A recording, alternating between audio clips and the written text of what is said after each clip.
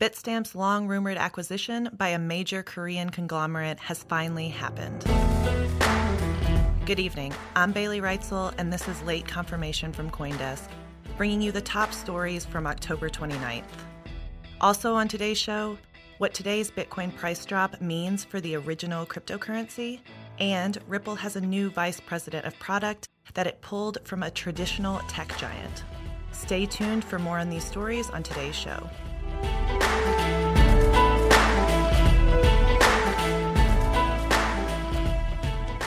Cryptocurrency exchange Bitstamp has been acquired by NXMH, an investment firm based in Belgium and owned by South Korean conglomerate NXC. In a deal signed last Thursday, the firm took a majority ownership stake in the crypto exchange. Bitstamp CEO Neds Kodrich will retain a minority ownership stake and continue running the startup's operations. The terms of the deal, including the sale price, were not disclosed. Bitstamp backer Pantera Capital will also retain a 6% ownership stake in the exchange, according to statements, and Bitstamp will continue to operate independently. NXC also owns the South Korean cryptocurrency exchange Corebit. Public filings released earlier this year had linked NXC and Bitstamp. The Korean government made waves last year when it moved to ban initial coin offerings from taking place in the country. Yet today, some Korean lawmakers from the opposition party have countered these concerns, advocating for the legislation of ICOs. In a situation where the incumbent government is struggling with economic issues, including a decline in employment and skyrocketing housing prices, it's perhaps natural that the opposition party would rally behind an emerging technology to try and establish an innovative image for itself. Yet, the ruling party, the Minju Party, is maybe pulling back on its anti-ICO stance. For instance, Min Byung-do spoke out in favor of the funding mechanism through a query submitted to the government. Not only is Min a leading figure in the party, he's also the chairman of the National Policy Committee. The committee considered the first hurdle to clear for those hoping to enact legislation on ICOs or other cryptocurrency exchanges. Visit Coindesk.com to read Coindesk Korea's interview with Min and learn more about his push to end the ICO ban.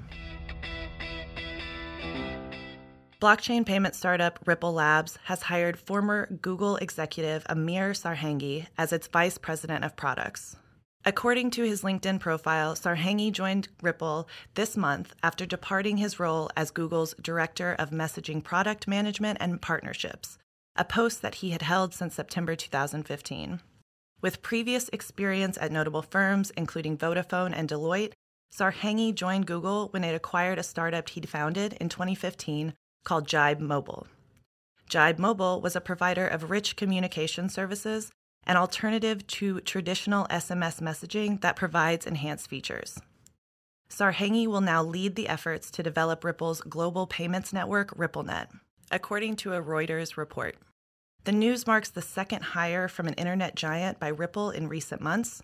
In July, the company tapped former Facebook executive Kahina Van Dyke as its new senior vice president of business and corporate development. After nearly 2 weeks stagnating at around $6,400, Bitcoin has finally made a move to the downside. At 12 UTC, the world's largest cryptocurrency by market cap dropped nearly $200 to reach a 2-week low of $6,243. For the last 14 days, Bitcoin has been stuck in a range of $6,590 to $6,403. According to CoinDesk's Bitcoin Price Index, that's its least volatile stretch since April 2017. The squeeze in Bitcoin prices had been somewhat surprising since the cryptocurrency has shown to be correlated with the equities markets, which are about to end their worst month since the financial crisis in 2008. As a result, Bitcoin's move to the downside was perhaps overdue. And the broader cryptocurrency market has also taken a hit over the last few hours, a common occurrence when Bitcoin prices show weakness.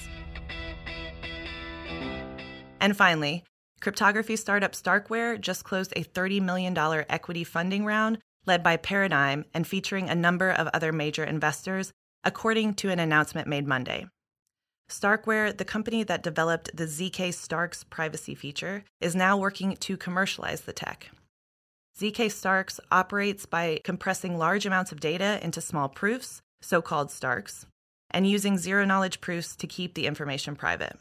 Starkware wants to allow public blockchain networks to add similar privacy to their own protocols. And Indeed co-founder Elie Ben-Sasson previously told CoinDesk that there was, quote, plenty of interest, end quote, in doing just that. In Monday's blog post, Starkware noted that Intel Capital, Sequoia, Consensus, Coinbase Ventures, Multicoin Capital, and several others backed the startup for the first time, with Pantera, Floodgate, and Naval Ravikant adding to previous investments. For more on today's stories and to subscribe to our newsletters, check out Coindesk.com. And you can also find us on Twitter, Facebook, and Instagram at Coindesk. And you can email us directly with notes, questions, or just to say hi at lateconfirmation@Coindesk.com. For Coindesk, I'm Bailey Reitzel, and this has been Late Confirmation.